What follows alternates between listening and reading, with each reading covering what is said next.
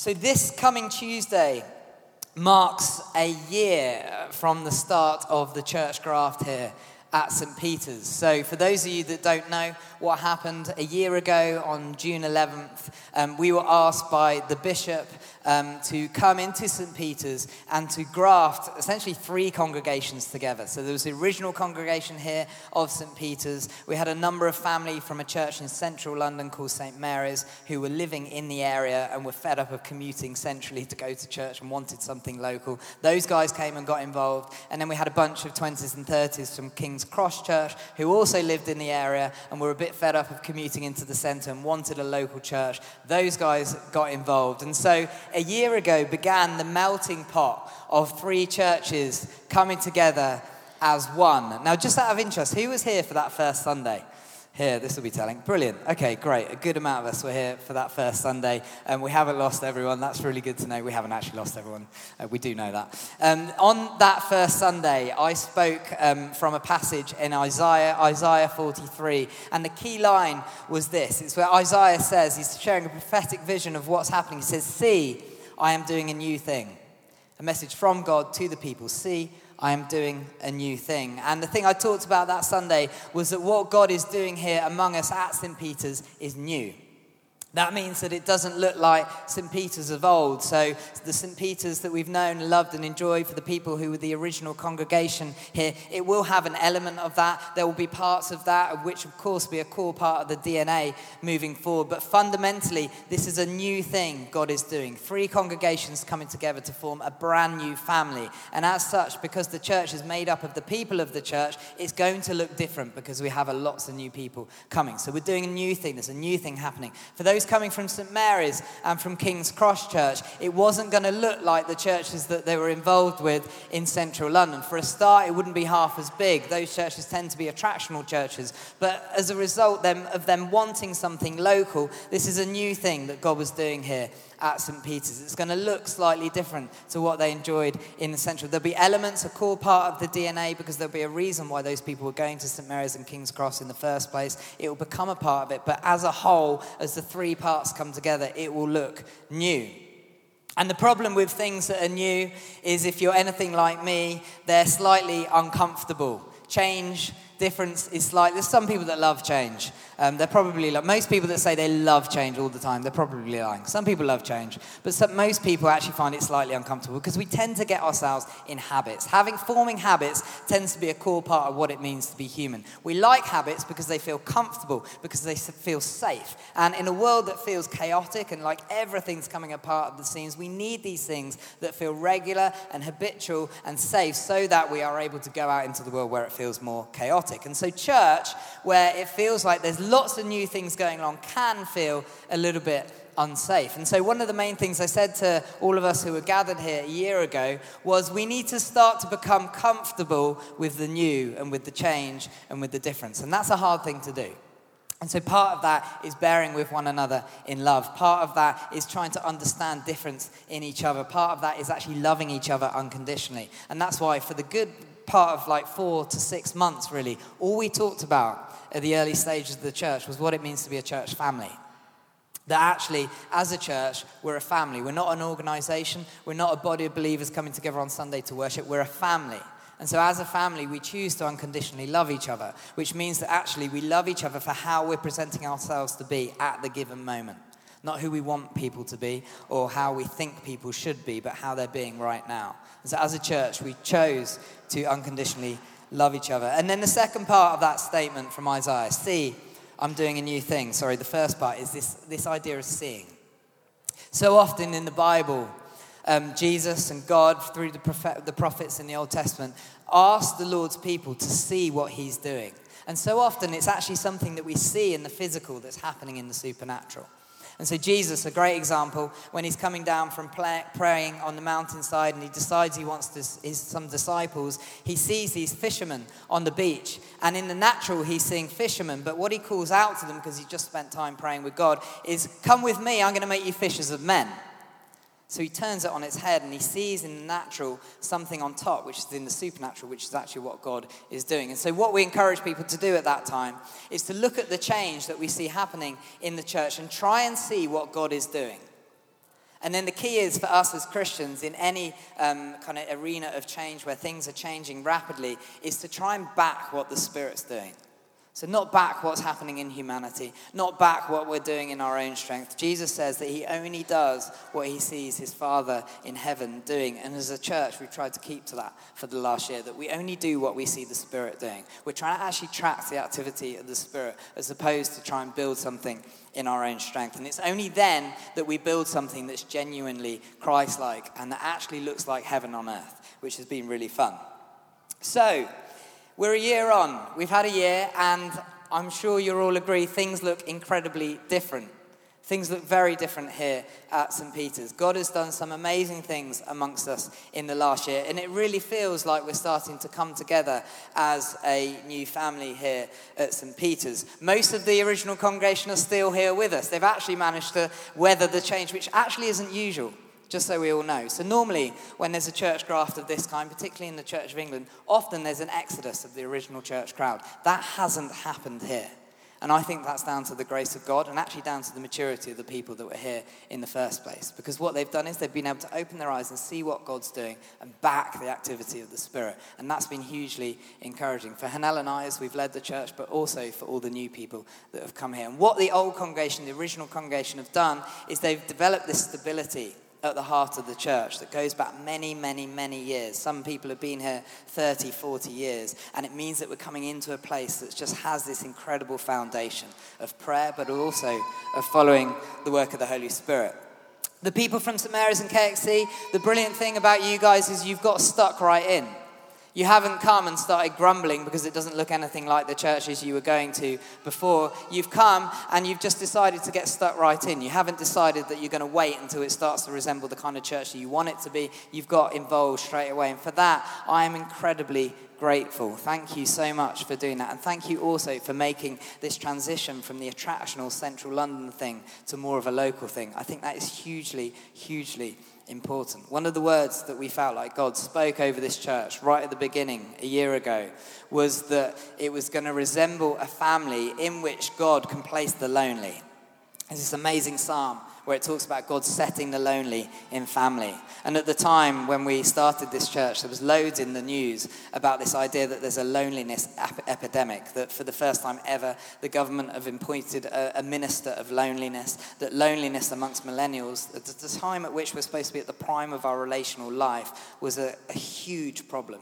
And particularly in the NHS, as people suffer from isolation and loneliness. And we believe that church should be the antidote to that. And so as a church, we've been focusing on what it means to be family.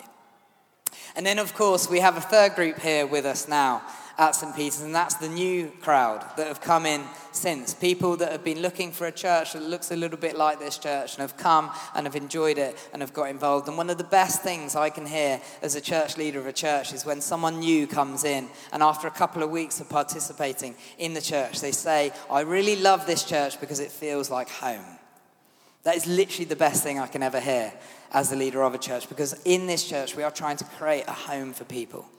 And the reason often it feels like home is because they're coming to a place where the presence of God is. And as we've studied a lot this year and talked about a lot through the Bible and through our different series, actually we're all created to live in the presence of the Holy Spirit. So when we come into an atmosphere of the presence of God, it feels like we're coming home because something that was missing before is now being found.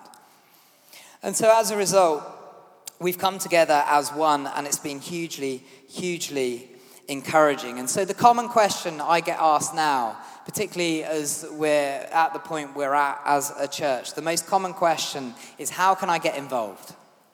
How can I actually contribute to what's happening here at St. Peter's? And I think that's a normal question to ask, particularly of something that's exciting and that's dynamic and that's moving and that we're seeing God do things. So many people come in and they say, I really want to get involved. How can I get involved? And I think this is a really, really good thing to be asking in this church at this time, because I think what's happening now as we look into year 2 of the church is we're going to start maturing as a church.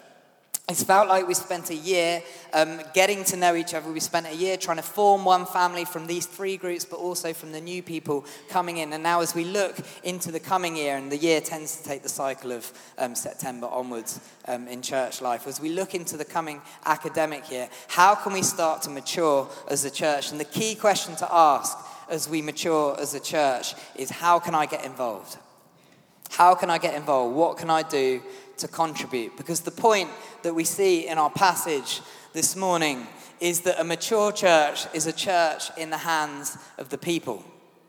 So a mature church isn't a church that's really large but has a large staff team, and everything that happens up here is laid on for everybody, and you come on Sunday and you just enjoy it. Those churches are brilliant, and they do a different thing. It's particularly in a city like London, it's very important to have churches like that, but they tend to be incredibly transient. They tend to turn over every 2 to 3 years, and the congregation looks entirely different. And that is the nature of London, but we're in a place here in London where we don't have to do that. We can actually build something that's a little bit more sustainable and that has a little bit of a longevity about it in terms of our relationships. And so therefore, a mature church for us has to be in the hands of the people. It's not about us growing as big as we possibly can so we can afford more staff team so that then we can lay on a better church for everyone. Actually, the purpose of a mature church, particularly as Paul is talking about here in Ephesians, is a church where we're all contributing. So back to our series in Acts, if you remember, when we talked about the explosion of the early church, there's this great glimpse into what the early church actually spent their time doing. And one of the key things they spent their time doing was this word koinonia, which is essentially participating in the whole. And the idea was they were giving their lives to everything that was happening in the church community. And so therefore, it's right to be asking the question, how can I get involved? How can I contribute to what God's doing here at church?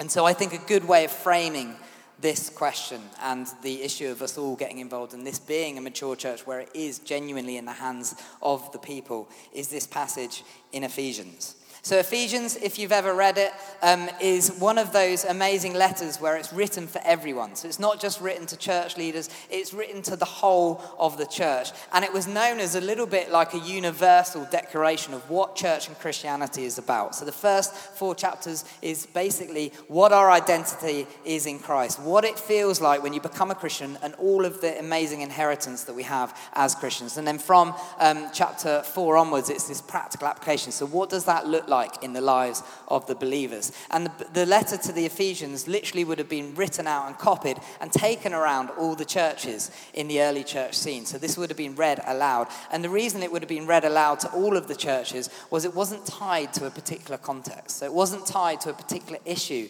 in one of the early churches. Like in Corinth, it was chaos, absolute spiritual chaos, relational chaos. And so Paul's writing to that church to address specific situations. But here, the letter to the Ephesians is more of a universal declaration of what it means to be a Christian and what it looks like to be a church. And so therefore, this passage is for all of us here.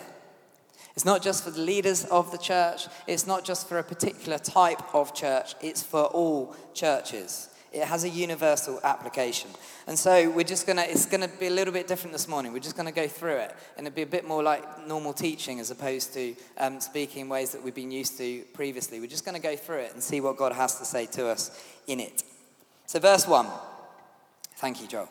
As a prisoner for the Lord, then, I urge you to live a life worthy of the calling you have received. And so remember, this is to all of us, not just the leaders of the church. And that word calling is this Greek word kalesis, which is very different to other words that Paul uses in other letters. So in the other letters, there's lots of lists of gifts. And so he speaks to the church and says, basically, God will give gifts to different people in the church so that the church is built up and so that it resembles the body of Christ. This word here is very different to the gifts that we have in 1 Corinthians 12, for example, or in Romans 12, like the gifts of the Holy Spirit or the gifts of kindness and acts of service. This is incredibly different because this is more about calling.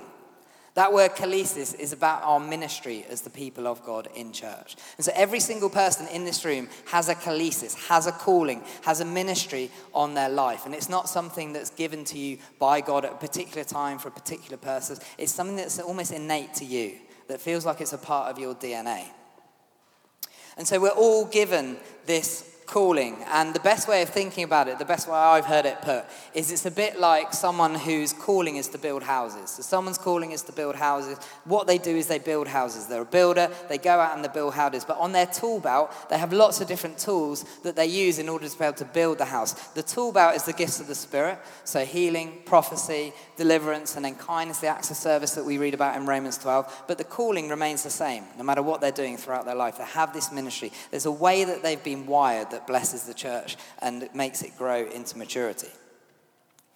And the thing about calling is everybody in this room has a different calling to everybody else. And so that means that it makes church incredibly complicated because there's a clash of all these different types of calling and people. And I think Paul knew about this. In fact, he probably experienced it. So that's why he writes this next bit. This next section is all about unity. So he says this: be completely humble and gentle. Be patient, bearing with one another in love. Make every effort to keep the unity of the Spirit through the bond of peace. There's one body and one Spirit, just as you were called to one hope when you were called. One Lord, one faith, one baptism, one God and Father of all, who is over all and through all and in all. What's the point of that statement? So Paul starts out by saying we each have these different callings. Basically he's saying be who you're called to be, but whatever you do, make sure that everyone else in the church, you let them be who they're called to be. The purpose of church isn't just to make lots of the same type of person. The purpose of church is to be diverse in our unity together. It's unity on the person of Jesus.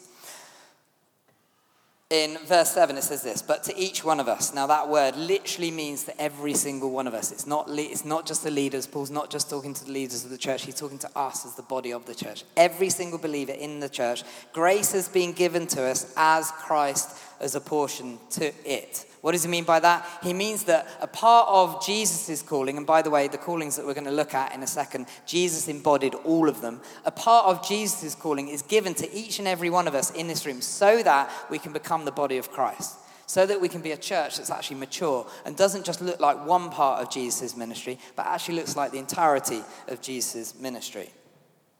This is why it says, verse 8, when he ascended on high, he took many captives and gave gifts to many people. What does he ascended mean except that he also descended to the lower earthly regions? He who descended is the very one who ascended higher than all the heavens in order to fill the whole universe. We'll come back to that concept in a second at the end. So, and this is the gifts, the callings that we're talking about, that kalesis, this ministries that are supposed to be a part of the church so that it's mature. He says, so Christ himself gave the apostles, the prophets, the evangelists, the pastors and the teachers to equip his people for works of service so that the body of Christ may be built up.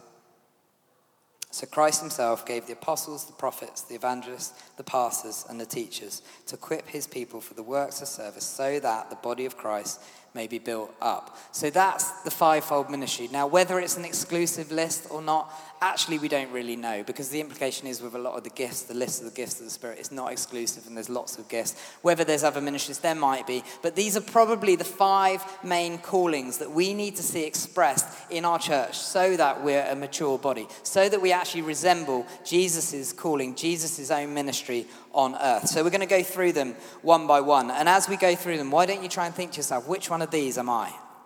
Which one of these really brings me alive? Which one of these do I absolutely love? So apostles. What are the apostles about? Well, apostles were basically named as such because they had had an experience of the living Jesus. They'd been one of Jesus' followers. So Paul himself designates himself as an apostle because Jesus appears to him in a vision. And so apostles tend to be all about the presence of heaven, the presence of Jesus on earth. Everything they do tends to be driven by this idea that things aren't as it's supposed to be on earth, and we need to pray for heaven to come down and fill the earth. It's exactly what Jesus is talking about when he teaches his disciples to pray. He says the first thing you should pray is that, our Father in heaven, hallowed be your name, your kingdom come, your will be done on earth as it is in heaven. That's the apostolic gifting, on earth as it is in heaven. That's what apostles are primarily concerned with, that we see heaven on earth. Now, I don't know if you remember, we spoke about it a number of times, but this idea that there's a grand narrative to the Bible. And there's loads of different themes in the Bible. You can trace tons of themes through the Bible. But one of the main themes in the Bible is this idea that God is bringing heaven back to earth. That heaven and earth were never supposed to be two separate places. The reason it's two separate places is because of Genesis 2, where we read about the sin of humanity that almost prizes heaven and earth apart, that creates this distance between God and his people. And the story of the Bible is a continual process of God bringing these two realities back into one again. Because the whole point of the biblical narrative is that heaven and earth are to be married and to become unified and become one again. Which is why we read at the end of the Bible, in Revelation 21, this picture that John gives us of what it's supposed to be like. That God is going to come and he will be fully present with his people. And there'll be no more tears, there'll be no more crying, there'll be no more pain, there'll be no more suffering. Things will be as it was always supposed to be. That's one of the grand narratives of the Bible. Apostles tend to be concerned with that and that alone. They tend to be primarily concerned with seeing heaven on earth. And prophets tend to adopt a similar approach to church. Their calling in church is very similar, but they tend to see it in terms of a perspective of heaven. So prophets tend to be about seeing and hearing what the Spirit is saying to a particular community. Now, prophets often aren't the ministry of the prophets isn't necessarily always valued in church, particularly these days, partly because often it's quite odd. Prophets tend to spend a lot of time praying. They spend a lot of time seeking God for what the Spirit's saying for a particular community. It tends to come out in weird and wonderful ways. They tend to talk about angels a lot. They tend to share prophecies about the church a lot. They tend to speak a lot about what it feels like going on in the spiritual realm above our heads, which most of us, as we live in our own human nature, tend to not understand or want to understand, and quite frankly, it weirds us out. But prophets are possibly one of the most important callings in our church, because it's through the prophets that we see what God is actually doing in our church, and we can follow the activity of the Holy Spirit. Just this week, I had someone email me, and they said that they just had a dream about the church and they want to share it with me. And that usually means one of two things. Either sometimes it means someone wants to rebuke us because we're doing something wrong, or it means there's a prophet among us and they're dreaming about the church, and actually God's given them something for the church. Now, the reason I think it was the latter this time was because that very morning, my Bible study in the morning was all about valuing the prophets in our church, okay? Literally 5 minutes after I just had that time of studying the Bible and that being the theme of what I read, 5 minutes later, I get an email from someone who I think probably is a prophet now. I'm sure is a prophet, saying, I've just had a dream about church. I want to come and share it with you. She wrote it down. She came back and spoke to me later. And she spoke into a number of things that she couldn't have possibly known about this church. And she hit them on the head. And one of the things she said, which is partly why I'm sharing what I'm sharing this morning, is it feels like as leaders of the church, you want to start getting out there and doing this stuff in the community. But what I feel like God is saying is we're not ready yet.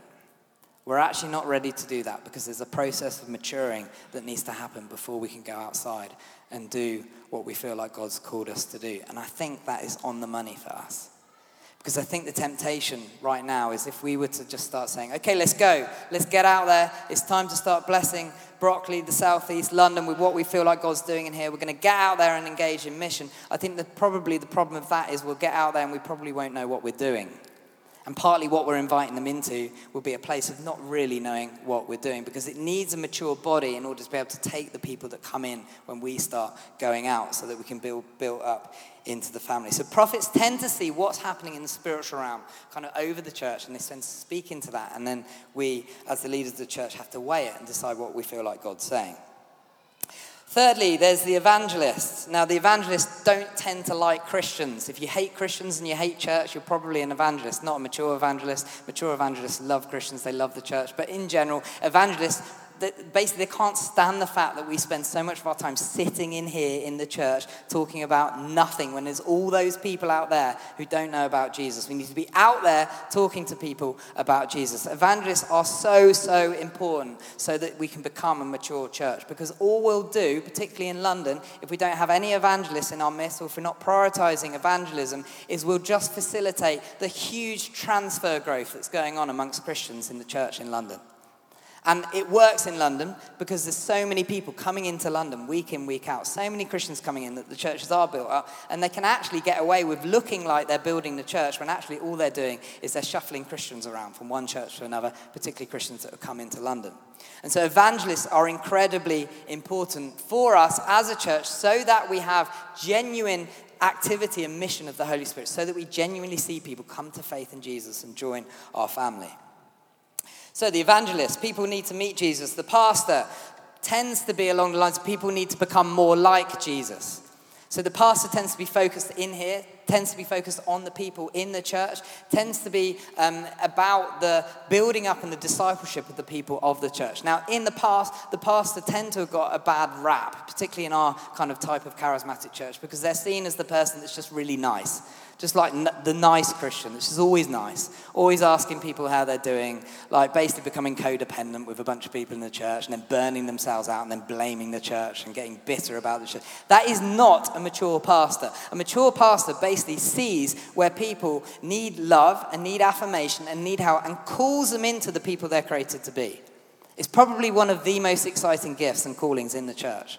Because pastors are going around, they're looking at people, and they're looking at the brokenness of people, but they're saying, that is not who you're created to be. As you read the letter to the church in Ephesus, you realize that Paul again and again and again keeps saying to the people that he's writing it to, you need to live as children of the light. Like you've inherited all these amazing things because you've become a Christian. But in order to actually grow into the body, to grow into maturity, to become the people you're called to be, you need to start living as children of the light. And pastors help us do that. They help us to actually move in our discipleship so that we're constantly becoming more like Jesus. And then finally we have the teacher. And the teacher tends to be concerned with the Bible, with the Word of God, tends to be concerned with the truth. Basically always thinks they're right. If you know someone that always thinks they're right, they make a very good teacher. But that, again, is an immature version of the teacher. What a teacher really does is a teacher unpacks the Bible so that it is relevant to us today. The Bible is the closest source we have to the person of Jesus. This whole thing is about Jesus. The whole point of Christianity is we're to get to know Jesus, we'll start to become like Jesus, and we'll start to do the stuff that Jesus did. That is church. And actually, church is just about encouraging each other to do that. The teacher looks at the closest source we have to the person of Jesus, particularly in the Gospels, and helps us unpack it. Actually takes us back into line when we start veering off into our own weird and wonderful ways of thinking we're being like Jesus, when actually all we're doing is we're entertaining our own strangeness. It just brings us back into line the whole time with the biblical truth and who we're supposed to be. Okay, so that's verse 11. Unity and diversity. Verse 12, why do we need all these callings in our church? It's to equip the people for the works of service so that the body of Christ may be built up until we reach unity in the faith and in the knowledge of the Son of God, and this is the key, and become mature, attaining to the whole measure of the fullness of Christ. Now, part of the reason we need to become mature as a body of believers is for this second part.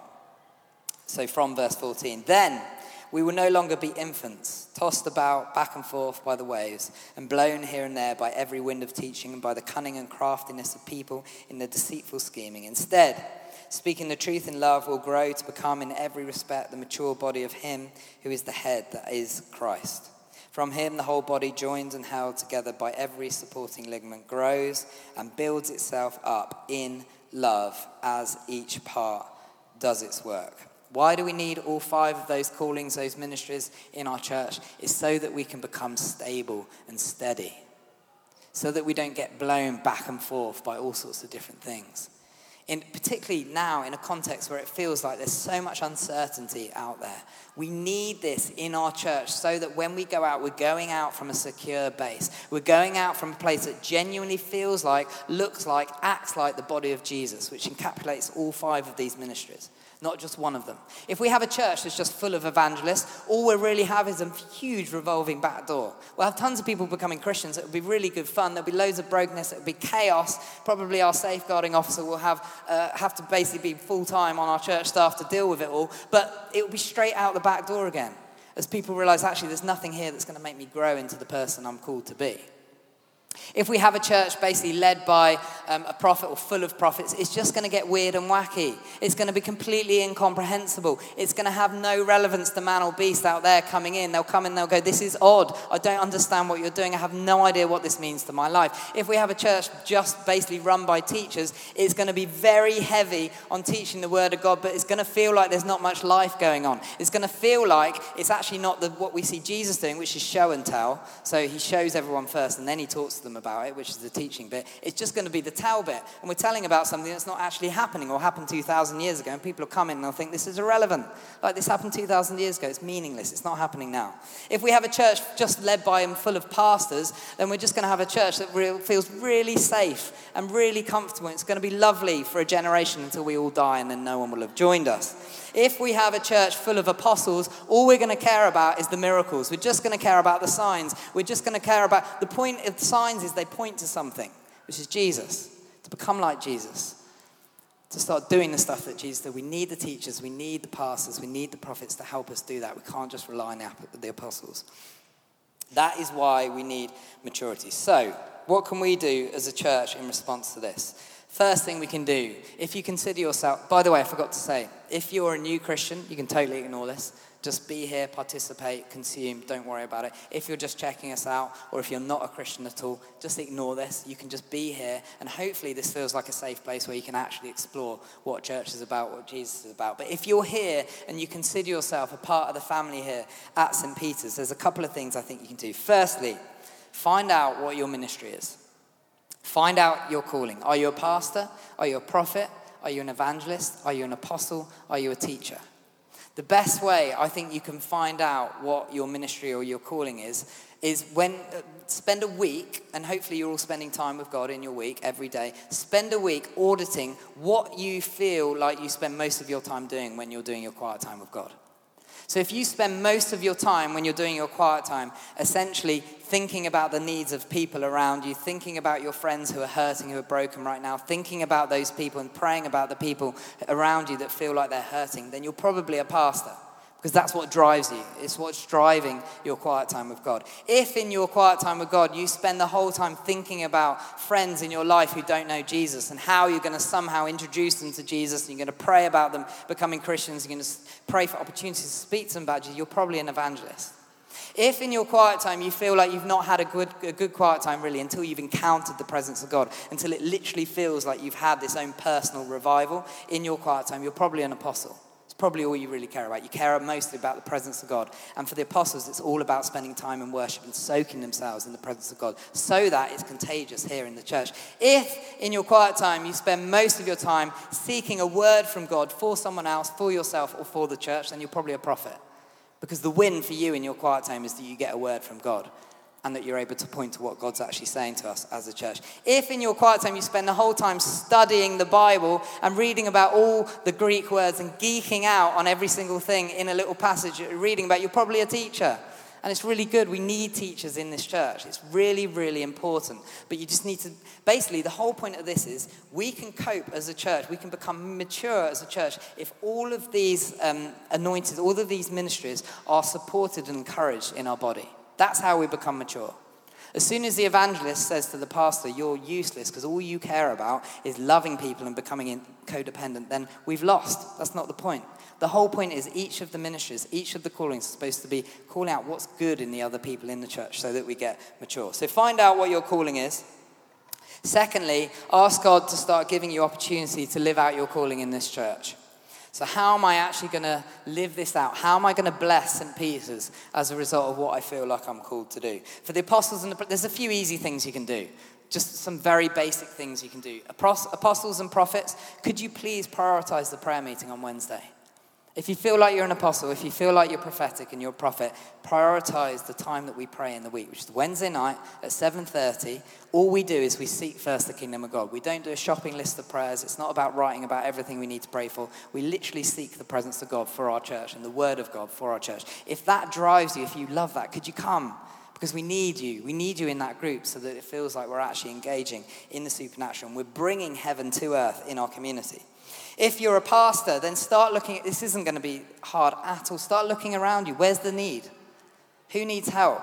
Like, if you're a pastor, you'll be the one who notices that somebody hasn't been here for a couple of weeks. See, the problem is, as a church, we're at a size now where we don't notice when people haven't been here for a while. When we were 50, it was easy. In fact, I could do it. I could just text someone and say, I haven't seen you for a while. Is everything okay? At this point, when we're normally on Sunday getting 110, 120 adults, it's impossible to know who's here and who's not here. So the pastors among us, have your eyes open. Text people, see how they're doing. Start engaging with the needs of people. When you're praying for someone up front and they've shared something that's going on in their life, follow up with them. That's what pastors do. Like, it's really important that people feel loved and they feel called into who they're called to be. Evangelist, if you're here and you're an evangelist, can I just ask, we're at the point in the life course where it's starting to get fun. If you don't know what the life course is something we put on for people exploring meaning. And we're about to have week 3, which happens this coming Wednesday. Now, this coming Wednesday, we're talking about Jesus. This is where the whole thing turns on its head. So we spent time talking about science, agnosticism, atheism. We talked generally about meaning. Week 3 is where the money is. That's where we start talking about what Christians believe overarching meaning is, the embodiment of the person of Jesus and giving our life to Jesus. If you're an evangelist, why don't you just come? We've actually got a ton of non-Christians. Well, not a ton, a bunch of non-Christians come into the life course. It will be fun for you if you're an evangelist. You'll really enjoy it. But also from that, in the autumn term, we're going to start thinking about how we can do more evangelism over and above the part of a course. Because if we do it as a course, that basically is the opposite to what we're trying to talk about here. It's not becoming mature as a body, it's all engaging. It's basically you bringing people to a course, and the course converts people, which is useless long term. Teachers, if you love reading the Bible, if you get lots of brilliant things out of the Bible, why don't you start meeting with people who are either new to faith or actually don't have a clue what's in the Bible? You'll be surprised. There'll be tons of us, me included. You'll be people that actually, there's so much in the Bible that you can get from the Bible. Why don't we start setting up little groups where we can read the Bible together? Like, the best way to read the Bible is in community, like with each other, as opposed to just doing it on your own and getting very confused. So teachers, why don't we just become aware of other people who might want to do that? Finally, what will it look like if we all start doing this? Just want to draw your attention to verse 13 there. It says this: until we reach unity in the faith, until all of these ministries are expressed in our church, and until we become mature in that way, we will then become the whole measure of the fullness of Christ. The whole point of a mature church is that we represent the body of Jesus, that we become the fullness of Christ on the earth. In Ephesians 1, verse 23, Paul puts it like this. He says, God appointed Jesus the head over everything for the church, which is his body. So this is the point of the church. This is him saying it again, same thing. The fullness of Jesus, who fills everything in every way. The more mature we get as a church, the more we'll start spilling out of the doors. We'll start filling everything in every way. See, the best thing about Adam and Eve in the Garden of Eden was they enjoyed this marriage of heaven and earth. They were as it was supposed to be. They were there. The thing that they forgot to do, the thing that they were supposed to do, which they didn't, which meant that the fall came and humanity fell and heaven and earth were ripped apart again, was they didn't expand what they enjoyed in the Garden of Eden out into the world. The whole point was it was supposed to be an expanding presence of God there in that place. And that's what we see time and time again. When Jesus talks about the kingdom of God, it's like a mustard seed that grows. It's like yeast that works throughout the dough. The whole point is, as we become more mature as a church, it will literally start bursting out of this church, but not until we start becoming mature. And we start committing to being mature in this place. Hope that makes sense. Let's stand.